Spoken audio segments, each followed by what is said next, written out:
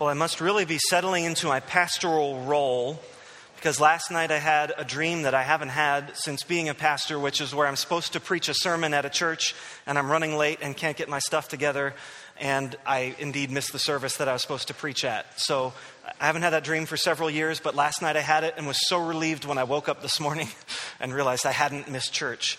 So I'm glad to be here in many ways. Those of you who know me well know that I am very happy to be living in Houghton. I still say I'm living in my new home in Houghton. I've been here for 3 years, but it feels new to me still. I really like living here. I like this little place. I like this town. I like Western New York. It seems to me to be a good place to set down roots, a good place to raise children. And one of the reasons for that, which I think is underrated, is the beautiful summers that we have. And I have just thoroughly enjoyed summer this year. My friends from back in Pennsylvania and southern New Jersey can't believe it when I tell them that we have only a window air conditioner in our house, only one up in the bedroom, and we've only had to turn it on once this whole year. They can't believe it. But to me, it's been so gorgeous, and I feel right at home in part because of the weather. When it was 68 degrees yesterday, I was just so happy. And when I turned on the weather.com and looked at my weather back in New Jersey, it was 91 and steamy. And I was just glad to be right here. So I like it here. And I feel an allegiance to Western New York that people feel towards their homes. Does that make sense? I'm beginning to feel like it's home. Now, that being said, I wanted to prop you up like that. I wanted to puff you up because I need to share a bit of devastating news. There is one crucial way in which my allegiance is still divided, and that is my undying love for Philadelphia professional sports. I grew up loving Sixers basketball, and those of you who follow the NBA know that the Sixers made a big trade this week, and I'm all excited about it. I love Flyers hockey, Phillies baseball, and Eagles football. Not in that order, but I love them all. They're like my 4 children, I suppose, in the sense I can't choose one that's my favorite. And whatever the case, I can't give them up, and I'm very defensive about it. Actually, I say I can't give them up. I'm not sure if it's can't or won't give them up, but I'm not giving them up. Got it? Now, the Phillies have been kind of the crown jewel recently. For 5 years in a row, they've won their division. But this year, they're terrible. And it's causing me no lack of sleepless nights. But because of that, I've started to pay attention to Eagles training camp earlier than in previous years. Because the Phillies have been so good, I haven't paid attention to football till September or October. But now I'm paying attention to football in July because baseball is so bad. So I've been back at home reading on the internet about how the Eagles training camp is going, how the different battles and the different positions for starters are going, and how our quarterback looks better this year. Michael Vick, our quarterback, is looking great, and I'm pretty excited about it. And I found myself, as I'm reading, I'm getting more and more excited about Eagles football. And I found myself asking, could this be our year? Every football fan is allowed to ask that in July or August, I guess. But, could this be our year? Could this be the year that the Eagles actually have a really good team? They might contend for the Super Bowl. Could we win the Super Bowl this year? Maybe I say football fans everywhere get to ask that question in August. I'm not sure Bills fans get to ask that, actually. But whatever. So I was asking these questions. And then, out of nowhere, something shocking and tragic happened. Garrett Reed is the oldest son of our head coach, Andy Reid, who's the coach of the Eagles. He's 29 years old, been in and out of trouble, drug addiction, that sort of thing. He had been to jail about 5 years ago. And then he had kind of gotten his life back together, it seemed, was working for the team. They were up at Lehigh University for training camp, and he was discovered dead in the dorm room where he was staying. Perhaps from an overdose. No one really knows. No one knows exactly what happened. In the statement the family released, they said something about how he had lost a battle he had been fighting, and it just sounded like he perhaps had returned to drugs and something had gone very wrong.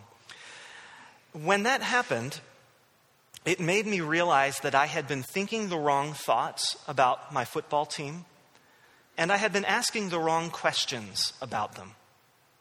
I had been asking myself if they could go to the Super Bowl, when in actuality the most important questions for them this year is Coach and our coach's family going to be okay? How are they going to deal with this tragedy that's in front of them? Jesus has a way of looking at you and me and making us realize that we are asking the wrong questions. And this happens sometimes when I pray, when I have this kind of whole list of things that I want God to do, and he sort of laughs, and then he does what he thinks would be best. And that blows me away, and I'm very glad in the end that he didn't do everything on my list that I had assigned for him to do. And a similar thing to this happens in this story, where a man has one question on his mind. It seems to him to be the most important question. It's been the guiding focus of his life. What must I do to be saved? And Jesus, being a good Jew, points him back to the book, and he says, well, take a look at the law. What do you see there? You tell me, what do you see in the book? And the man is sharp. Sometimes we let ourselves sort of caricature these characters in the Bible, but this man's sharp. He is a lawyer, so he spent his life in the text parsing its details, but he doesn't say, well, I think I've got to do a lot of good stuff. No, he says, well, I think what it boils down to is love the Lord your God with all your heart, soul, strength, mind, and love your neighbor as yourself. That's what I think it says. And Jesus says, good job. Thumbs up. Do this and you will live. But then we get to what I think is the most interesting phrase in the story. The story says, but he wanted to justify himself. And so he asked Jesus, who is my neighbor? He wanted to justify himself. Now, there are a couple ways of reading that phrase. One is the way we most commonly use it. He wanted to look good. He wanted to justify himself means he wanted to look good. He wanted to prove to Jesus that he was already doing a good job, and he wanted Jesus to tell him that he was already doing a good job, and he preferably wanted Jesus to tell him he was doing a good job in front of everyone else, right? So that everyone would know that he was one of the good guys. So that's one sense in which we might say he wanted to justify himself. But a somewhat different meaning, and I think it's important, is the theological idea of justification. He wanted to justify himself. What the man is asking, how do I become saved? What do I need to do? That's a question about justification. How am I justified? What makes me right with God? How am I saved? And Jesus' response, of course, is, well, like you said, sir, it's mostly a matter of love. Love God, love your neighbor, God takes care of it. The man is dissatisfied with this answer. He does not like it one bit. And we might wonder why. I mean, it seems like it's good news, really, that it's actually fairly easy to be saved in a sense. It's a matter of love. It's a matter of disposition of the heart. And I think, though, while it seems easy, I understand why the man was a little bit dissatisfied. It's because the news was too good. I mean, love God, love your neighbor, anyone can do it. And that's both the good news and the problem as far as the man is concerned. This man was an expert in the law. He could parse the texts. He knew what it meant inside and out. He could tell you right from wrong on the most minute points. And he was an expert on these things. And despite his expertise, he was still a good person. He was a good lawyer, and deep inside he knew that it wasn't these minute points that saved him, that it was the love of God. But somewhere deeper down, I think he kind of hoped that his hard work to understand the text, to understand God, might make him just a little righter with God than everybody else. He wanted his work to count for something, and he wanted God to be just a little bit impressed with the work that he had done. He wanted to justify himself in every sense of the word. He wanted Jesus to commend him out loud, but he also wanted to make himself right with God, because that made him feel more special somehow. So from this web of mixed motives, this desire to justify himself, arises this question, who is my neighbor? That's a logical enough question, right? I mean, it seems to flow pretty well in the story. The man says, what do I have to do to be saved? Jesus says, well, what do you read? Love God, love your neighbor. It seems logical then that the man would say, well, who's my neighbor? But because we know about the man's motives, we know that the question is not innocent. But it's actually just a variation on the question that I've been posing as we've been talking these last few weeks. Who is in and who is out? Who do I have a responsibility to love? Who do I have a responsibility to care for? Is it my family? Is that where the line is? Is it my friends? Is it my physical neighbors? And of course, the converse to that question is, Jesus, please tell me who I'm free not to love. Who am I free to ignore? Who can I safely put away, pretend they're not there, and generally bear no responsibility on that last great day for? That is the wrong question. It's the wrong question to ask anybody. It's especially the wrong question to ask Jesus. And just like Garrett Reed, that coach's son, just like his death jarred me back to reality and made me ask different questions, Jesus jars the man out of his spiritual slumber in the same kind of way. Who's my neighbor, says the man. And Jesus says, there was a man who was going down a dangerous road. He was robbed, stripped, beaten, left for dead. Whoa. And I can just picture the man thinking, this is not the kind of answer I was expecting, right? Who's my neighbor? Well, let me tell you about a guy who got beaten, robbed, stripped, and left half for dead. At that point, the man must have been feeling two things. Whoa, I'm in trouble. Maybe I shouldn't have asked that question in the first place. The second thing is he might be feeling just a tad annoyed. A man who has spent his life in the books, parsing the minutest detail, and now he's getting this syrupy, sort of heart-tugging story about who his neighbor is. He didn't need that kind of thing. Jesus and he could talk as peers. He didn't need Jesus to share that story. But what Jesus here is doing is something vitally important. He's pointing out this idea that if your whole life is about justifying yourself, about making yourself right with God, you become blind to desperate suffering. The very fact that this man could ask, who am I free to not love, is evidence that he has not actually loved a person in a very long time. It's evidence that when he's encountered a person who is suffering, he hasn't thought about anything except for, do I have a responsibility to that person in a very long time? And because of that, he hasn't actually been able to give himself in love to that person. When Jesus starts off the story with the robbing and the beating and the stripping and the leaving for dead, it's not just because he knows how to spin a good yarn. He's doing it because this graphic and brutal story will wake the man up from his slumber. Just like the death of Garrett Reed made me say, hey, you know what? Football players, they're not just robots for my entertainment. They're people. I didn't think about that. I didn't realize that. You know, not just disposable entertainers, but people with real lives. I mean, I realized that, but this woke me up in a new way. I realized I had been asking the wrong questions. And in the same way, Jesus says, there's a man suffering, bleeding, dying in front of you. There's a dead 29-year-old man. This is not about me. This is not about me and my neurotic suffering and my questions about whether or not I'll get saved or not. This is about the person who's suffering.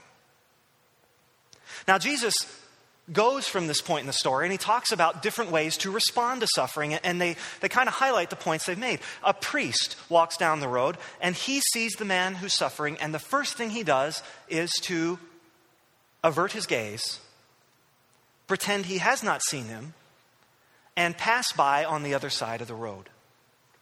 And a Levite comes along and he does the same thing. These two people, we might say, in terms of what I've been saying, intentionally blind themselves to the suffering of another person. Why?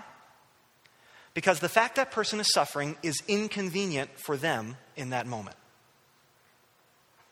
They see a suffering person and immediately think about themselves and their responsibility in the situation. But a Samaritan sees him and doesn't look away. He looks squarely at him, and the text says at different points, he takes pity on him. Jesus commends him for having mercy on him. And he puts that pity, that mercy, that love into action and dresses and bandages the wounds and pays for the man's medical care. Now, let me just back out of the story for a second and say, this parable has always bothered me because this parable literally happens in my life a lot, right? There are just countless times when suffering stares me square in the face, and actually many, many times it's when I'm on the road. If I see somebody by the side of the road with a flat tire, I think to myself, especially when I was a pastor, I used to think this, great, now what am I supposed to do? right? I had a 20-minute drive from my home to the church where I pastored. And this happened, of course, I passed a person stranded by the side of the road. I'd think, well, what do I do now? Am I the priest? Am I the Levite? Should I just go to church and leave the guy there? Do I stop and help him and do whatever he needs? Do I do that and then show up half an hour late to church? Will the Pastoral Relations Committee really believe me that I was helping a guy by the side of the road instead of just sleeping in? What do I do? This happens to me all the time. Or it happens now if I'm going home from something and I'm supposed to meet Jill and the kids at a certain time so she can teach a class, and I pass someone literally on the road and I think, should I stop and help this person or not? There's someone counting on me. And this is a tough parable because, just like I've mentioned before in the sermon series, there's so much suffering in the world that we don't know how we can possibly be a good Samaritan to everybody. In fact, we can't, I think, in the terms that we most understand this story. But I think, though, maybe a ray of hope here, I think that this parable is not necessarily about a prescription about what you're supposed to do in any given situation where you see somebody suffer. And I say that not just to let myself off the hook, but because look at the reason the man came to Jesus in the first place. What do I have to do to be saved? Would you list the requirements for me? Jesus' response, as I've said, is to say, that's a worthless question. He said it nicer than that, but that's a worthless question. That's not the question you need to be asking. It seems unlikely then to me that he would say, and here's a Samaritan, and as long as you do what he did, you'll be fine. Here's the real minimum you need to do to justify yourself. That seems unlikely to me that Jesus would say that. It seems unlikely that Jesus is laying out a prescription for justifying yourself, when the whole point is about how you can't justify yourself. The point of the parable, at least as I see it, is not that the Good Samaritan is off the hook because he did enough. The point of the parable is that the Good Samaritan was good because he wasn't concerned whether he was off the hook or on the hook in the first place. The parable, to me anyway, and this may be controversial, I don't know, but it's about how the Good Samaritan saw the beaten man more than the precise way that he cared for him. And think about this. Couldn't the Good Samaritan even have done more? Couldn't he have been the better Samaritan, the best Samaritan, right? Why didn't he leave the man more money to get back on his feet once he left the inn? Why didn't he go fetch the best doctor in Samaria and say, you gotta come with me. There's this guy I saw beaten and bloody by the side of the road and you can take care of him. Why didn't he offer the man job training? Right? Why didn't he go and advocate for better club control laws and better police enforcement on that dangerous road so that there wouldn't be these problems in the first place? That's what the best Samaritan would have done, right? But the point, of course, is not that he did exactly what was right. The point is he looked at a man and saw a suffering man, and not merely an obstacle or ally to his own salvation. Only the Good Samaritan saw the suffering man and said, this is not about me anymore. This is about him. And so in my life, this parable is not necessarily what I do every time when I see a person with a flat tire, but it's whether I pretend to see him or not, or pretend to look away, pretend he's not there or not. Am I willing to see a man suffering or not? This whole sermon series I've been working on is about this kind of thing. We've been talking about how easy it is to put people in boxes, to dismiss them as people, to dehumanize them. And whether or not the people in our lives are right or wrong, it's not like Jesus to take away their humanity. It's not like Jesus to pretend they're less than they are. Jesus always sees potential in people that they don't see in themselves. He always sees more in them. He doesn't just see a bloody person in the middle of the road and say, I got to go somewhere else because I got important things to take care of. He sees a person there who can be helped and who can come to partner with him in the end in the bringing in of the kingdom. That's why the Levite and the priest fail. They look at the man and they see only an obstacle to their own life and salvation. So what do we learn from this story about how to treat other people well, how to avoid putting them in boxes? Well, I think the main thing we learn here is that we need to open our eyes to human suffering. So often we're like, maybe I'll just speak for me. So often I am like the priest and the Levite, not because I'm selfish, but because I'm afraid to acknowledge human suffering. There is so much suffering in the world. So much. And as I think I've said before, because of the communication technology in the world that we live in, we are so much more aware of so much more suffering than people my parents' age, grandparents' age, than that generation ever was. Places in the world my grandfather would have never even heard of. I'm now aware of what's going on there and the struggle that is happening there and the way that people are being abused and things there. It's too much for me. It's too much for most of us. And so what we do is we sort of arbitrarily draw a line in our lives and say, you know what? Now I just got to shut it out. I can't think about it anymore. I can't look at it. For me to sleep well at night, sometimes it demands that I pretend that human suffering does not dominate the world in the way that it actually does. Now, I'm not called on to address every problem. I'm not called on to heal everybody. Jesus didn't heal everybody. Who knows but what the Good Samaritan was helping the guy to the inn when someone came along and needed his help and he couldn't help him because he's already helping someone else. Right? We can't take care of everyone. But if we're going to be like Jesus, we can't pretend that they're not real to help us make sense of our lives. The vast majority of suffering people in the world we can't help. And we're going to feel helpless when we look at them. But that's okay. We are helpless. God's not. Right? So we need to not pretend that they're not suffering. In the story of the Samaritan, of course, it was the willingness of the Samaritan to see the other person as a person that moved Jesus to say, you're asking the wrong question. Let me tell you the question to ask. Here's the question to ask. Not who is my neighbor, but how can I be a neighbor to others? Now, again, I'll say something, it might be a little controversial, I don't know, and if you don't agree with me, that's okay. But I actually think that if the priest and the Levite had stopped and said, you know what, let me pray. I can't do much for you right now. I will stay with you and I will pray until someone else comes to help. I think God would have said, that's a good guy in the story. Because I think a priest and any given Samaritan would deal with the problem differently. Why do I think that? Because you and I each have a unique response to human suffering. The way that you are called on to deal with a specific problem is not the way that I'm called on to deal with it. So you are going to deal differently with the problems that we see in Allegheny County or Ethiopia or India or Mississippi. You're going to deal with them differently than I deal with them. You're going to feel drawn to certain problems, and I'm going to feel drawn to other ones. And you're going to have different ways of dealing with the problems that you're drawn to. And I'm going to have different ways of dealing with the problems that I'm drawn to. And that's okay. That's part of how God made us. What's important is we don't close our eyes and pretend that suffering is not happening there. When we start to ask the question, not am I responsible, but how can I be a neighbor right now? That's how we know that we're asking the right question, that we're on the right road.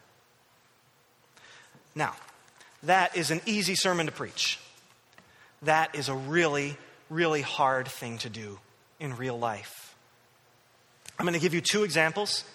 One is comical, one is not at all comical. And I suppose I should leave you laughing, but I have to start with the comical one because it just makes more sense. The comical one is this. Jill and I are married. Well, not that that's not comical in and of itself. But Jill and I, of course, we have different ways of dealing with problems and issues in our own lives. Some of those ways we are stereotypically masculine and feminine, and in some ways we're different. Right? In our house, Jill is the mathematician, which means she's kind of the number cruncher, analytical one. And I'm kind of the, let's take the emotional temperature of the room one. Right? And so sometimes we subvert those stereotypes. But in some ways, we are stereotypically masculine and feminine. And one of those ways is when Jill has a problem, I want to solve it. Right. There's a problem on the table, and so there's something to be done to get that problem off the table so that we can proceed with life. Right? Men? Right? Yes. Okay. That's the way, stereotypically, men will think about these things. There are differences, but that's... Jill does not want me to solve the problem, but talk about it. Listen to her, right? Just be present with her in the midst of suffering. And I think, why we wouldn't have to suffer if we solved the problem, right? This is the discussion we have in our house all the time. So, anyway, we have this discussion. What I've come to realize is that 90% of not all the time, but 90% of the time, the reason it's important for me to solve her problems is because I don't deal well with the times when she has a problem. When she's not happy, because I'm the kind of emotional temperature in the room guy, I'm not happy. If there's anything wrong with her, I want to know about it because I want to make it right, because I'm happier when she's happy. What does that mean? When Jill's suffering, I want to solve her problem. I want to be the good Samaritan. I want to jump in and do something, when in reality, I'm just making it about me. I want to solve it for my sake, so I can go on with my day in the way that I choose. Do you see how one can be so much like the Good Samaritan and yet so selfish all at once? To look at that situation and say, I will solve it, I will help, when that's not what the person who's suffering needs or wants. The point of this parable is that I'm not doing the right thing there. No matter how noble my motives, if I'm not focused on the person who's suffering, I'm making it about me. I'm turning a blind eye, like a priest or a Levite, to how they feel in their situation.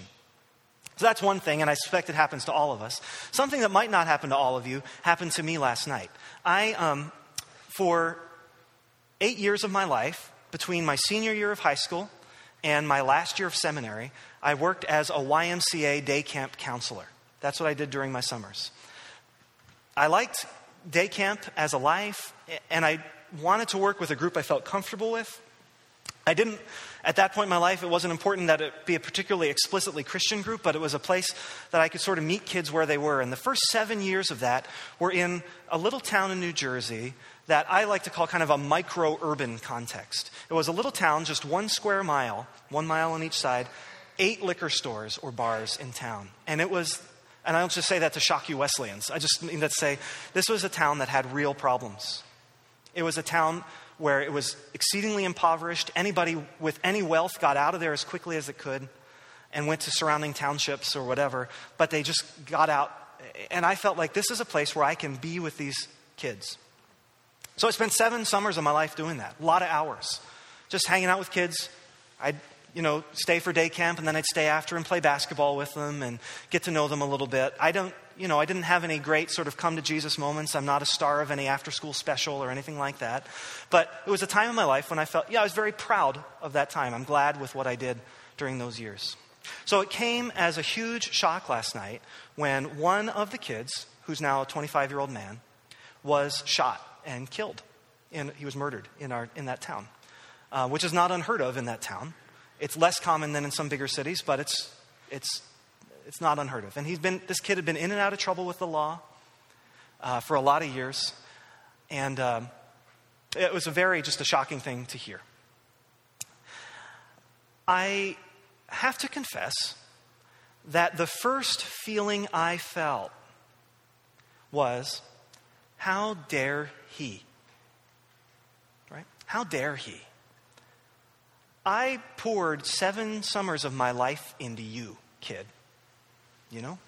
And there were people around you. I don't know what your parents were like. I'm not getting into that. But there were people around you who I know loved you, cared about you, wanted something different for you, and yet you pushed them away.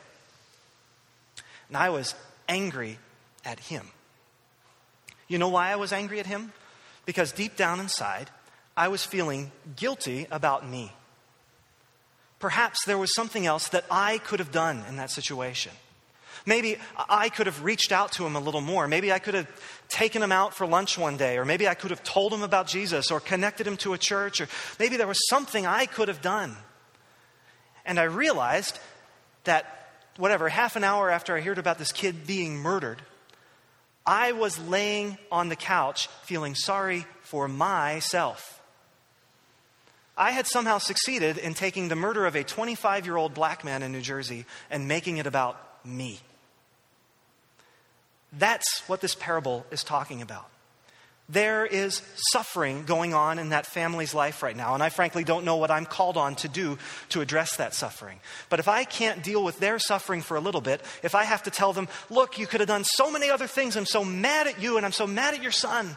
If I have to tell them that, or if I have to justify myself in the middle of this, I'm no better than the man who came to Jesus in the first place. If I can't be open to what God would have me do, or what God might be doing in the midst of that suffering, instead of trying to write my own life story and being frustrated at the inconvenience that this young man's murder puts into my own perception of myself and my life story.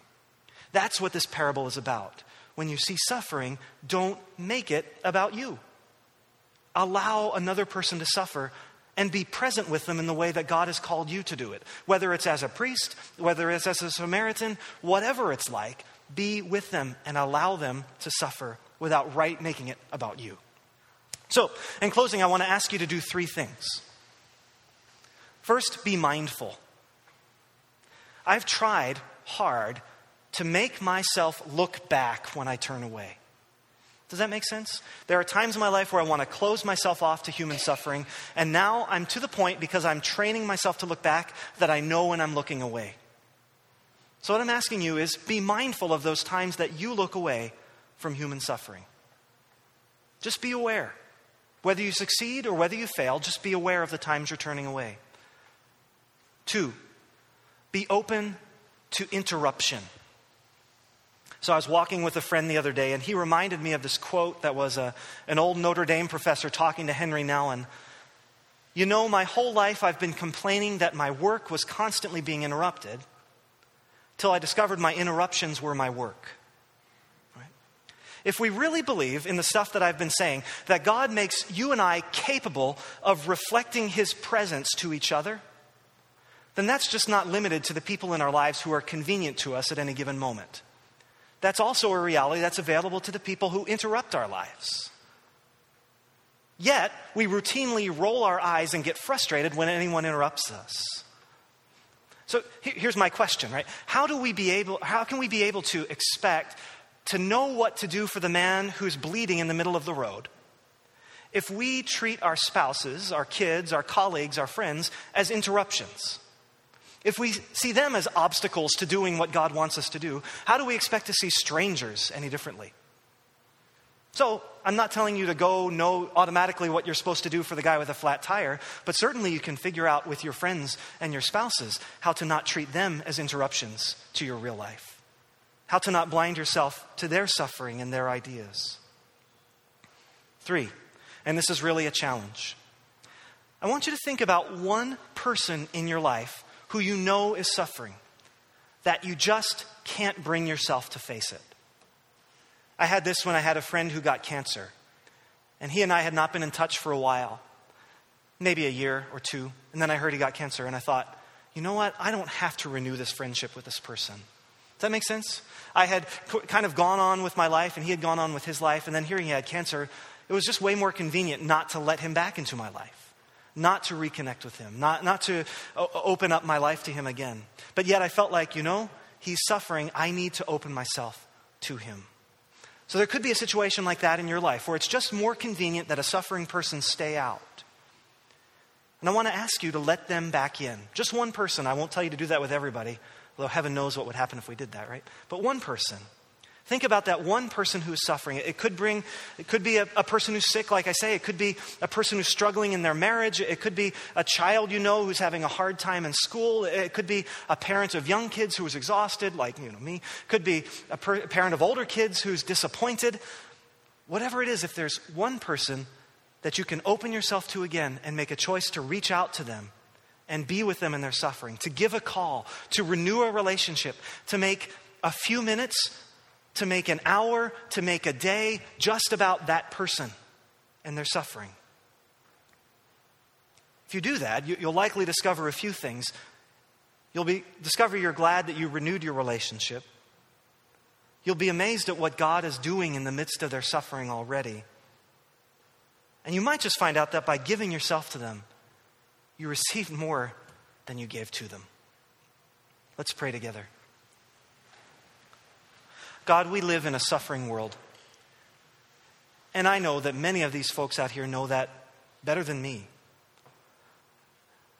God, so often we struggle with why things are not as they should be. And God, when we encounter the suffering of another, it's all we can do to manage our own suffering sometimes, and it's so tempting to turn away. So tempting to not let them have a foothold in our lives. God, we know that we cannot do what the Good Samaritan did for each and every person who's suffering. But we pray that you'll help us not to be priests and Levites, people who turn away because it's simply inconvenient to us that another person is suffering.